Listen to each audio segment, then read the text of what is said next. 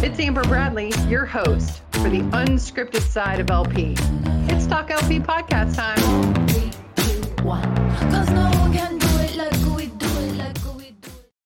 All right, it's Talk LP podcast time. I'm Amber Bradley, your host, and super excited to have our guest today, Susan Retta from NRF, VP of Educational Strategy and former editor of Stores Magazine for a dozen years. Okay, I'm also a super fan because she lives my dream life with the editor of a magazine. Welcome, Susan.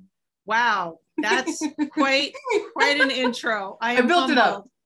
Thank you, Amber.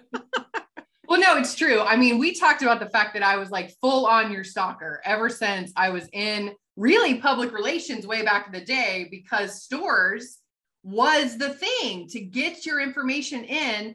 And man, it's a staple in the retail world. And as things have evolved, right, moving into digital content, very cool. But thank you so much for being on the podcast. I know I lived up to my stalker name to get you on the podcast. Oh, so that is so funny. Well, thank you. I'm glad you did. It is a privilege to be here. As you know, I come into this saying, wait, I don't know a ton about LP, but you know, to your point, I have been like swimming in retail for my entire career. So I'm ready to talk. Yeah, that's awesome. And we talked about this, right? Where I'm not haven't been a practitioner either, but I think what is so cool about kind of the journalistic aspect of this is, you know, how to ask questions, right? As an outsider, you know, probing into what people really want to know because we want to know it. So it's like we know what questions to ask, even as an outsider. And I'm so glad that you could come on and we could just talk a little bit about retail and predictions and NRF and what NRF has going on. Super cool. So give our audience, you know, your brief bio, kind of talking about your career so people can really get the gist of it. Okay, so my career started in the hosiery industry. So my first job out of school was for a magazine called Hosiery and Underwear. And you know what you say, like you're just going to take that job and you're going to get that foot in the door. Well, yeah. I got a foot in the door. There you go. But anyway, it was a springboard. So from there, that was a publication that was put out by Harcourt Brace Yovanovitch. So how does that take you back? We always remember that in terms of textbooks.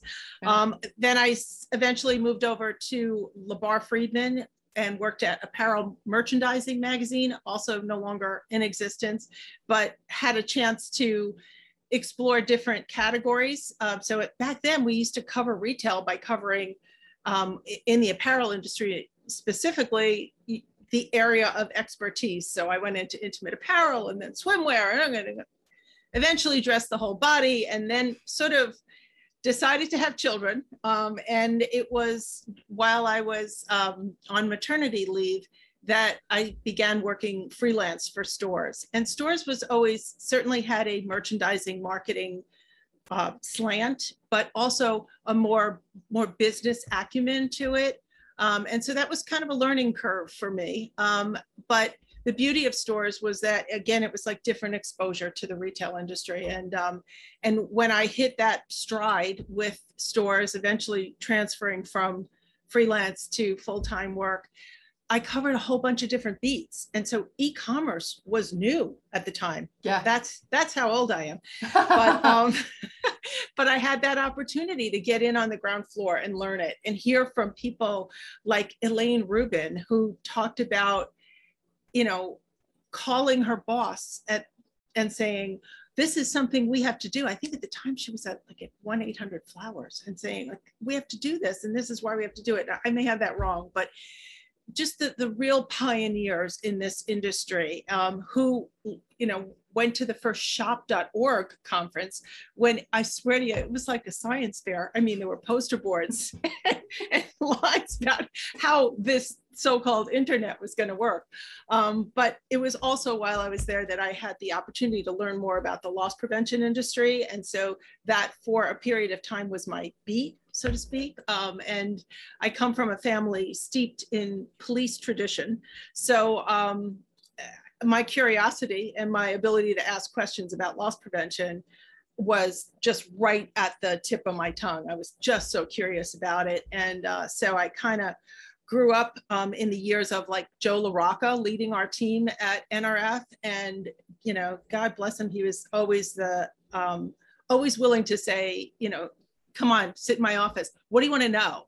And I'd be like the blithering idiot, like, I want to know. Blah, blah, blah, blah, blah, blah. And Joe makes everybody feel smart. I love that guy. He absolutely does.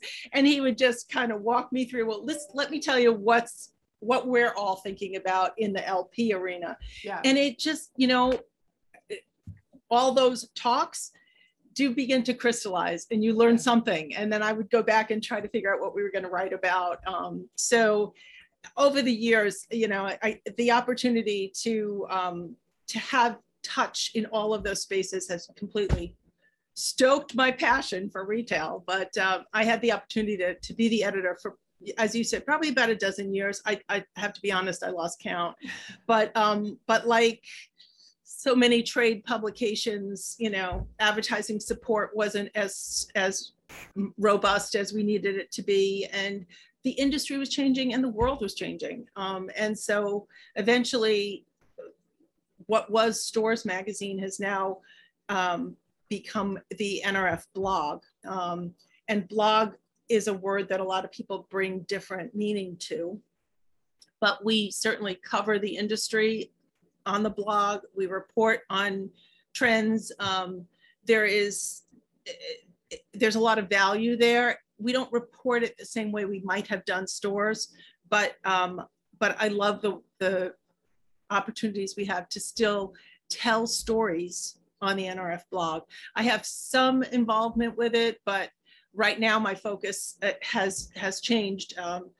Inside NRF, when Stores was going through its evolution, it was determined that if I could figure out how to put together a story and assemble the right voices in a story, then I could probably put together a panel for the various NRF events and tell the story on the stage. And so that's what I'm doing now. I'm working with the content and education team on all of our different conferences and educational events. So certainly NRF is best known for its big show, but NRF Protect is the #2 show underneath that in terms of its size and scope. And because of my involvement with LP, I'm the content lead for, which really just means that I have the privilege of working with those in the LP arena, NRF's LP executive committee and content committee, to try to understand everything that's going on and hopefully create an educational program that has value. Yeah, that's awesome. I mean, I know you guys just recently came off a successful virtual event. I was lucky enough to moderate a session on self-checkout, which was awesome. But yeah, a lot of great feedback from the content of that virtual event. And I know everyone's looking forward to get back in person, but I want to step back a second because I bring you to our audience in this forum to really kind of talk about the retail ecosystem as a whole. And I know you were responsible for kind of creating some predictions, and posted on the blog in December of 2020 was like, okay, what's up for 2021? So I want to kind of talk a little bit about that since we're mid-year, and kind of for our audience, take really the broad retail prediction. I picked out a couple and relate it to the loss prevention space, because you know, what's so cool is your knowledge and, you know, breadth and depth of like understanding this huge, complicated industry and where it's going. It's like, you know, it seemed like it was moving at a glacial pace, and then everything just went on complete speed from 2020, right? So 2020 being Absolutely. A shift to e-commerce, right? And then looking at 2021, you know, you talked a little bit about, I'll start with the one that hit me the hardest from an LP perspective, was the transformation of supply chain.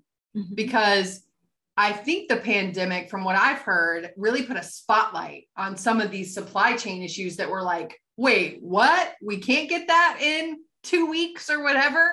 And I think, you know, clearly we're still feeling the pain of that, you know, when you go try to order furniture and you're like, wait, you know what? I mean, we're all so spoiled getting things so quickly, Yes. but, and how that impacts retail. And I was, you know, looking at the ghost kitchens and micro fulfillment centers. And from your perspective, you know, doesn't that create a whole nother layer of things that LP people have to learn quickly? Because all of this went from, okay, you know, we need to turn this mall into a micro fulfillment center because no one wants to come to the store anymore. We have to get these things out. And, or, you know, that shift to e-commerce then moves to the front end, back end, right? Supply chain and distribution.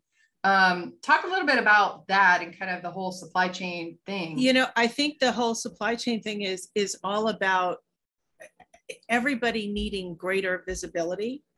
And then so that is part of it, because if we know where the inventory is, we can manage our messaging to the consumer. I think, you know, when I think about some of the things that happen inside stores that the loss prevention community had to manage, it was because we didn't have enough on the shelves, and that there's that crisis feeling of, I need it, I want it. I've just come out of my house for the first time in 3 months, and now you're telling me it's not on the shelf. Yeah. I mean, that's a lot to process. So I think that one of the most important things is having the ability to use technology to see through to where that is and how to manage the expectation. But then we also have, there's a lot of uncertainty around moving the product. So we're hearing about the ships that are stuck in the port. We're hearing about ships that are actually just discarding cargo, which just blows my mind, but somebody's got to deal with that. We've got shipping containers at the ports, but not enough trucks to pick them up because we don't have the drivers, we don't have the, you know, and sometimes we can move them to a rail yard, but a lot of that same density and issues with dealing with the volume of it is another problem. So, you know, the loss prevention role in supply chain, you know, I just think it comes down to managing all those pieces and having a seat at the table so that they can understand what that executive is dealing with and provide their expertise.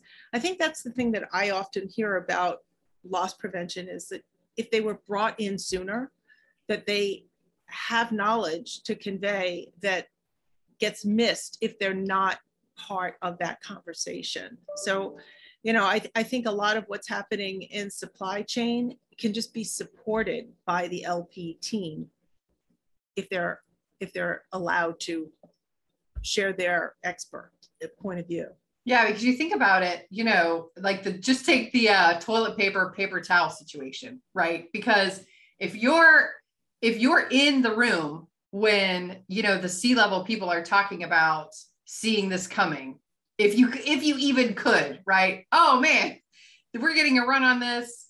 It's going to take a long time, right? That it's almost like you said, the earlier they know, the better, because then if they could trickle down the messaging of a limited quantity, or when you have an upset customer, these are the things you should do before the people come into the store. And then you've got a de-escalation situation on your hands, which, you know, if you could see coming, and look, all of this is a little bit hindsight. We're all experts, right? Yeah. But, you know, the worst thing could do is that we don't learn anything from the crisis of the pandemic, right? And so if you're sitting there with the supply chain person to say, you know, I may not understand every single thing that you're saying, and I may not need to because I'm an expert in loss prevention, but at least I can forecast we may have a problem here.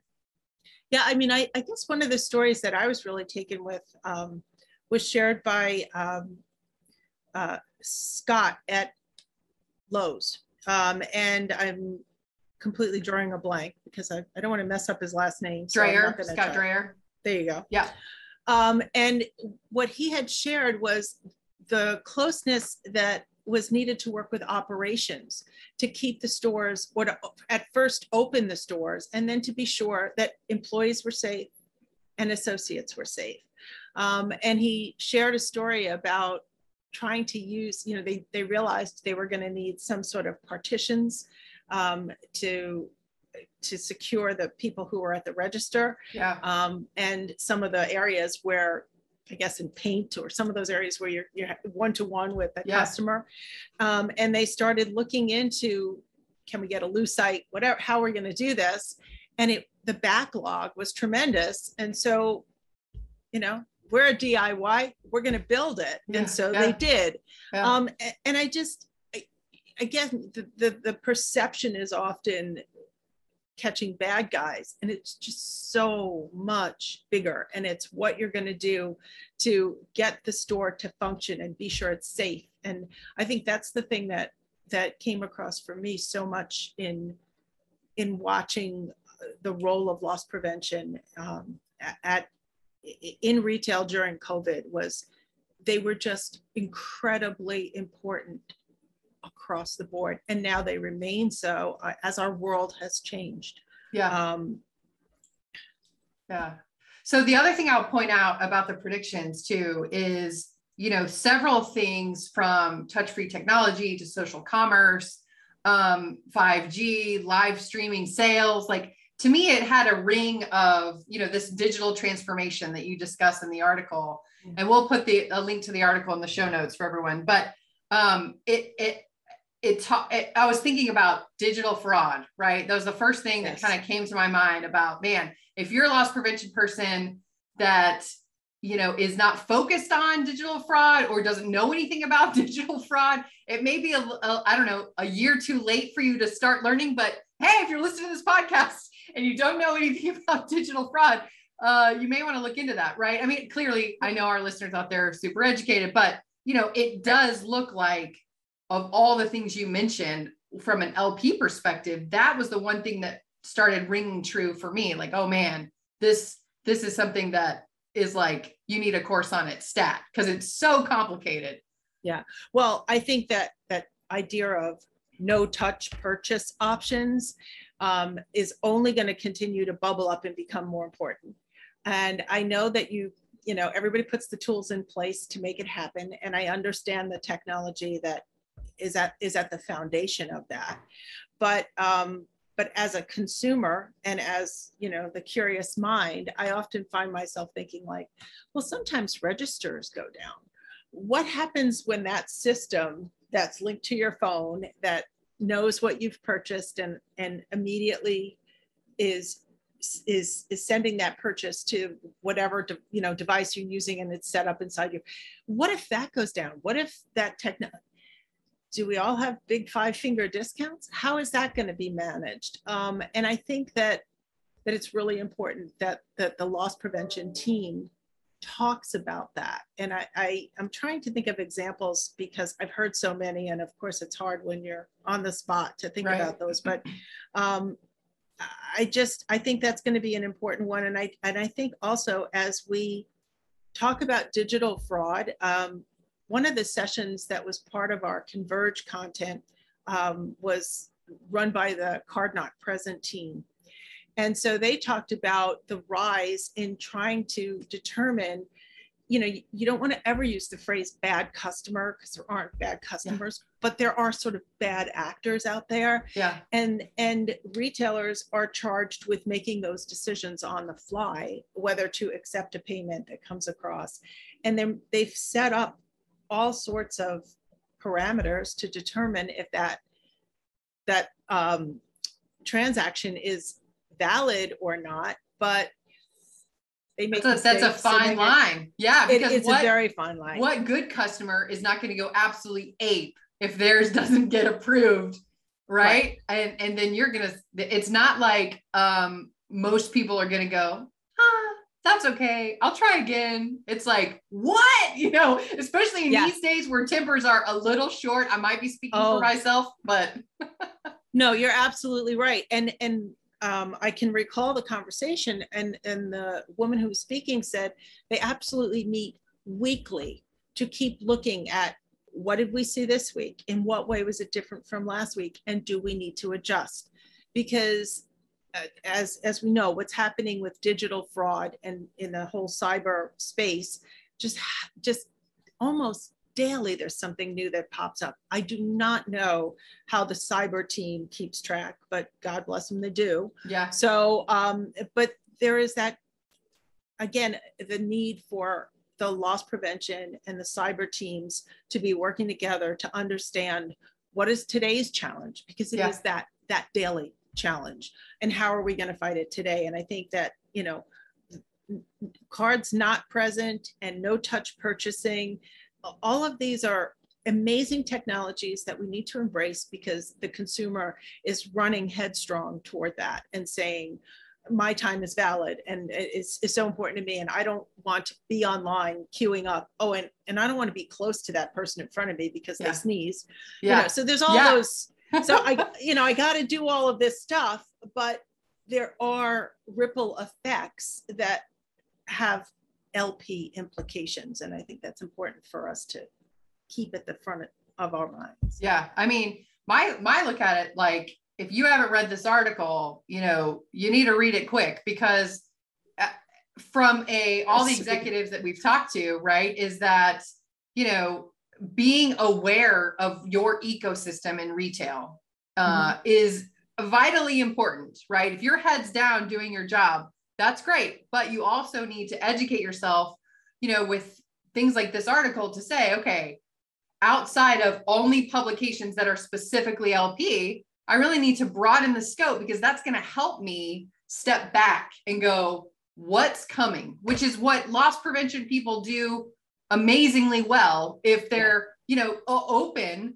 and educating themselves on this type of thing. Because, you know, you talked about pay over time being more popular and the subscription models of payments. And of course, I'm sure retailers are partnering with third-party people to do that, but it's all going to come down to your brand, right? So if you get a hack, or you get, you know, a customer that paid one time, switched their card. I mean, all these LP people are like, nah, that's not how it happened. They're thinking how it would happen. But, you know, these are things that if you're not looking at these predictions, that you are, you know, it's not your opinion. I mean, you're researching, you're combining all of these facts to create this article, then you're doing yourself a disservice, I would say.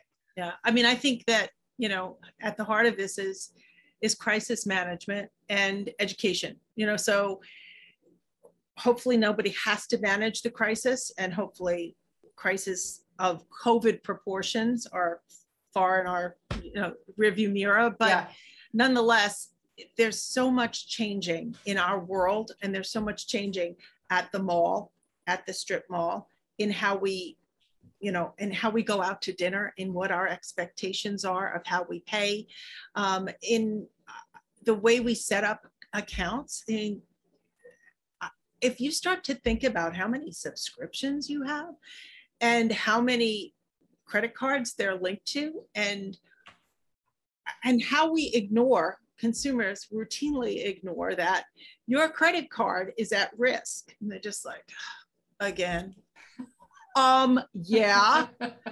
So, and somebody pays is sort of what I end up thinking. And too often it's the retailer. So recently I had a situation where I was tracking a package because it was from a makeup company, and I felt I really needed it. So it was supposed to arrive, and it was supposed to, you know, midday, right? So on my phone, I get a notice that it's been delivered. So I have a camera monitoring the front of the house, and I check, and nothing.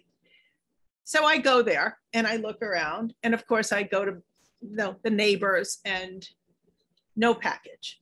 So immediately, this is like within an hour of them telling me your package has been delivered, I'm notifying the delivery company, I'll leave the name off, and the retailer. Well, the retailer immediately says, we're so sorry that happened to you. We'll send out another package. The delivery company says, oh, that's not possible. You know, we're showing it was delivered. I said, I know, but this is what my story is. So they created a case number, and they said within 5 to 7 days, we'll get back to you. Well, the retailer sent out the new package, and I did get that, and everything was fine. But I went back to the delivery company, and all I got were so sorry. It sometimes happens. Like, and I said, but aren't you going to find out why it happened? Because I was angry on behalf. I almost wanted to write back to the retailer, like they care at that point. Like, I feel so bad for you. I'm your advocate because something happened there. It was not stolen off my front steps, or that would have appeared on and all of that links back, like you're saying, to the brand. Right. And if I didn't know, who would I be angry at? Right. I directed my anger toward the delivery company because I've heard these scenarios. But most consumers are going to direct it toward the retailer. And you said, and you didn't, why didn't you deliver it? Well, there's a trust that they handed it off to somebody. And that's where the process fell down. And it just, you know, I think that, again, we were saying like somebody pays. Well, they, I'm sure, didn't pay what I paid, but it did cost them something to replace everything in my package. It's not, you know, and I get onto my high horse of it's not fair. And why is the retailer having to, but. Well, it's the same with the digital breach, right? I mean, someone's paying. Which I thought I learned recently, and this I thought was so interesting from the Starbucks digital fraud director there, that, you know, back in the day when someone uses a false credit card at the restaurant, you know, the credit card company pays. However, if you have a mobile app that they're putting in their loyalty card to pay for their transaction, there's no one to blame. I mean, that pay goes to the Starbucks in this case, right? Because, you know, it's digital. And I was like, wow, now that's incredible. If I understood that correctly. That's new to me. Yeah. That is incredible. Yeah. Okay. So, anyway, that session's an RLPSA session, if you're curious to see if I got that right. But that was like, wow, that's definitely ups the ante. Okay. So switching gears a little bit, you've definitely interviewed some, interesting personalities from a retail side. So I wanted to give you a second, you know, to kind of let us know, like, who you felt like the most interesting, you know, personality was you've interviewed, retail or non-retail. I just thought it might be interesting. Okay. Well, you know, my world is retail. So I geek out over seeing certain retailers or certain brands. Yeah, I'm sorry, but that's the truth. So over the years, as the editor of stores, one of the like little privileges, and I think it's a big privilege, was that in January, we used to award something called the Gold Medal. And it was obviously for excellence throughout your career in retail. And I had the opportunity to interview so many amazing people through that forum. Now that, by the way, that medal is called the Visionary. We just kind of evolved the name and made it even a little more prominent. But two of the people that won the gold medal are just blew me away for different reasons. First one I would mention is Charles Lazarus. And I would venture to say that most people listening to this podcast will go, who? But Charles Lazarus was the founder of Toys R Us. And so, you know, when I interviewed him, it was probably at Toys R Us heyday. So I'll say like late 80s, early 90s, probably early 90s in there, 93, 94, something like that. I would have had young children. I went into it hearing from people like, he's an older man, he's been in retail all his life, he's a tough cookie, you know, one of those. Well, I got to the office and I had my questions prepared and we were going to talk, and it was like I was with my grandfather. I mean, by the end of the interview, he was just, you know, sitting next to me, pouring out all of this great information about why he founded Toys R Us, what it was like. It was based originally on a supermarket concept and how it had evolved and how he had seen toys change over the years, his absolute passion for watching children engage with toys in the store. I mean, it could have, I was just melted, you know. I had to turn off the recording because, you know, I just don't know what to say. So that one stayed with me and continues to, obviously. And the other one that really took me was Gordon Siegel, who's the founder of Crate and Barrel. And so I've always had sort of a Jones for Crate and Barrel, indeed, and for home kind of decor and stuff. So the chance to interview Gordon Siegel was amazing. And he too, took us back to the earliest days of why it's called Crate and Barrel and how they had no fixtures. And so they put everything on crates and they called it Crate and Barrel. And he founded the company with his wife. And so it just, that pure passion for retail. And then at the time they were getting ready to open a store. So he was like, jump in the car with me. I got to go over to the store and we'll finish the interview over there. And to walk this soon to open store with the founder, CEO of the company, and to watch how people interacted with him, it was just amazing. They all knew him. They called him by his first name. Like, I don't think I'm comfortable with that. Yeah. He was Mr. Siegel to me, Yeah. but it was, and they asked his opinion on things and he would just fire off like, you know what, that looks great. No, you might want to try it another way. I'll come back to you. I was just like, this is my vision of retail. This is so hands-on and so passionate about what he did. So yeah.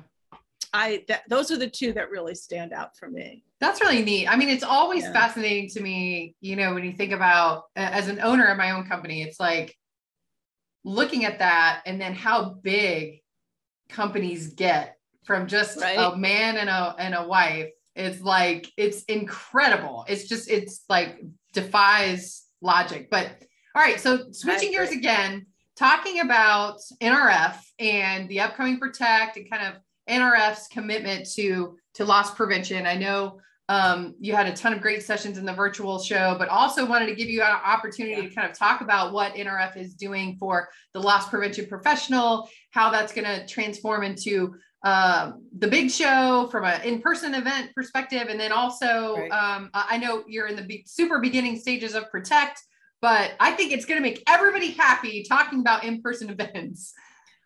We can't wait. I mean, I don't like to say the D word when I talk to people. So right now we are, we just came off Converge. We had roughly 10 sessions that were devoted to loss prevention, asset protection, fraud, and cyber. And I'm happy to report that those sessions did quite well in terms of feedback from the folks who attended. We asked people to rank the sessions, and all of those sessions were a 4 out of a 5. The highest ranking was 5. Nothing scored below a 4. So we were pretty pleased, and a number of those sessions scored really, really well. So we know that we hit the mark there, and the challenge is to keep raising the bar and hitting the mark. I think what NRF is doing is sort of multifaceted. When the pandemic hit in March of 2020, and we were trying to figure out how could NRF stay engaged with retailers and with all of the communities that we represent. And one of the things, it was in April of 2020 when NRF launched what we called Operation Open Doors. So it was our way to continue to talk with the industry about how we were going to get back to some degree of normal. It was constantly providing information and about what we knew, what we were hearing from the contacts we have in DC. So Operation Open Doors ran through most of the year, and then it became, as we were finally able to open stores, we've transferred it to something called Retail Reimagined. And so we've done a couple of webinars. Again, just trying to keep everybody educated about what we're seeing happening in the stores and how we can react to it. I know there are two cyber sessions, webinars. Those are being held as webinars, and they will two additional ones will take place in October. So something to keep an eye on there. And we also, NRF does COVID updates at least twice a week. So it's coming directly from Matt Shea and keeping people informed about where the various states are at and what the mandates are, so that we're trying to just keep everybody educated and up to speed. On the LP front, yes, we are starting to plan for our June 2022 event. Protect will be in Cleveland, Ohio, and it will take place from Monday, June 20th through Wednesday, the 22nd, with a lot of meetings and executive content on the Monday, and then, the guts of what I am planning in terms of content on Tuesday and Wednesday. So we're working with our internal LP executive committee and more aggressively with the LP content committee to understand what they consider most important. I mean, they're our boots on the ground. What are they hearing? Who do they think would be important for our community to hear from? And we're trying to really understand, once again, who our audience is, because you want to tailor your content to your audience. So we want to know who's going to come, what they want to hear. And so, it's sort of full steam ahead there. And I would say to your audience, if there is something that you feel like, you don't get in terms of sessions at events or webinars, whatever, just shoot us a note, because we're here to serve, truly. I mean, that's NRF is the voice of retail and trying to serve retail. So don't complain about the content if you're not getting involved. See, you're trying to say it nice, but I'll just say it. Like, you got to get involved to send your feedback to NRF, or you have no voice to complain. That's it. And definitely think, to your point earlier about the loss prevention sitting in the center of all of these other disciplines inside of retail. So while Big Show does not have an LP track, so to speak, we'll focus on people and operations, and we'll talk about diversity and inclusion, and we'll talk about the retail experience and how it's evolving, and we'll talk about new business models and projections for growth. And so our theme for Big Show takes place January 16th through the 18th in New York at the Javits Center. And we will be in there in person. Damn it. Yes. If we have to be in hazmat suits, we will be in person. So buy your flight. What we're saying is that we're going to do whatever New York State dictates we do. But we're putting the positive vibes out there. We are. You know what? If you like, you wanna we gotta move on. Go ahead. Yep. Let's move on. Let's get back to life. I'm for that. And our theme for Big Show is accelerate. So we are speeding into the future of retail. I mean, I'm saying something that loss prevention executives know, but they too are speeding into the future of retail. And it's going to be quite the ride. Who knows where we're going? I think they have so many challenges right now, as we have all seen, unfortunately, on national TV in the last few weeks. How to manage this changing world is something that I just put them on a pedestal and think, respect, because this girl would lose it.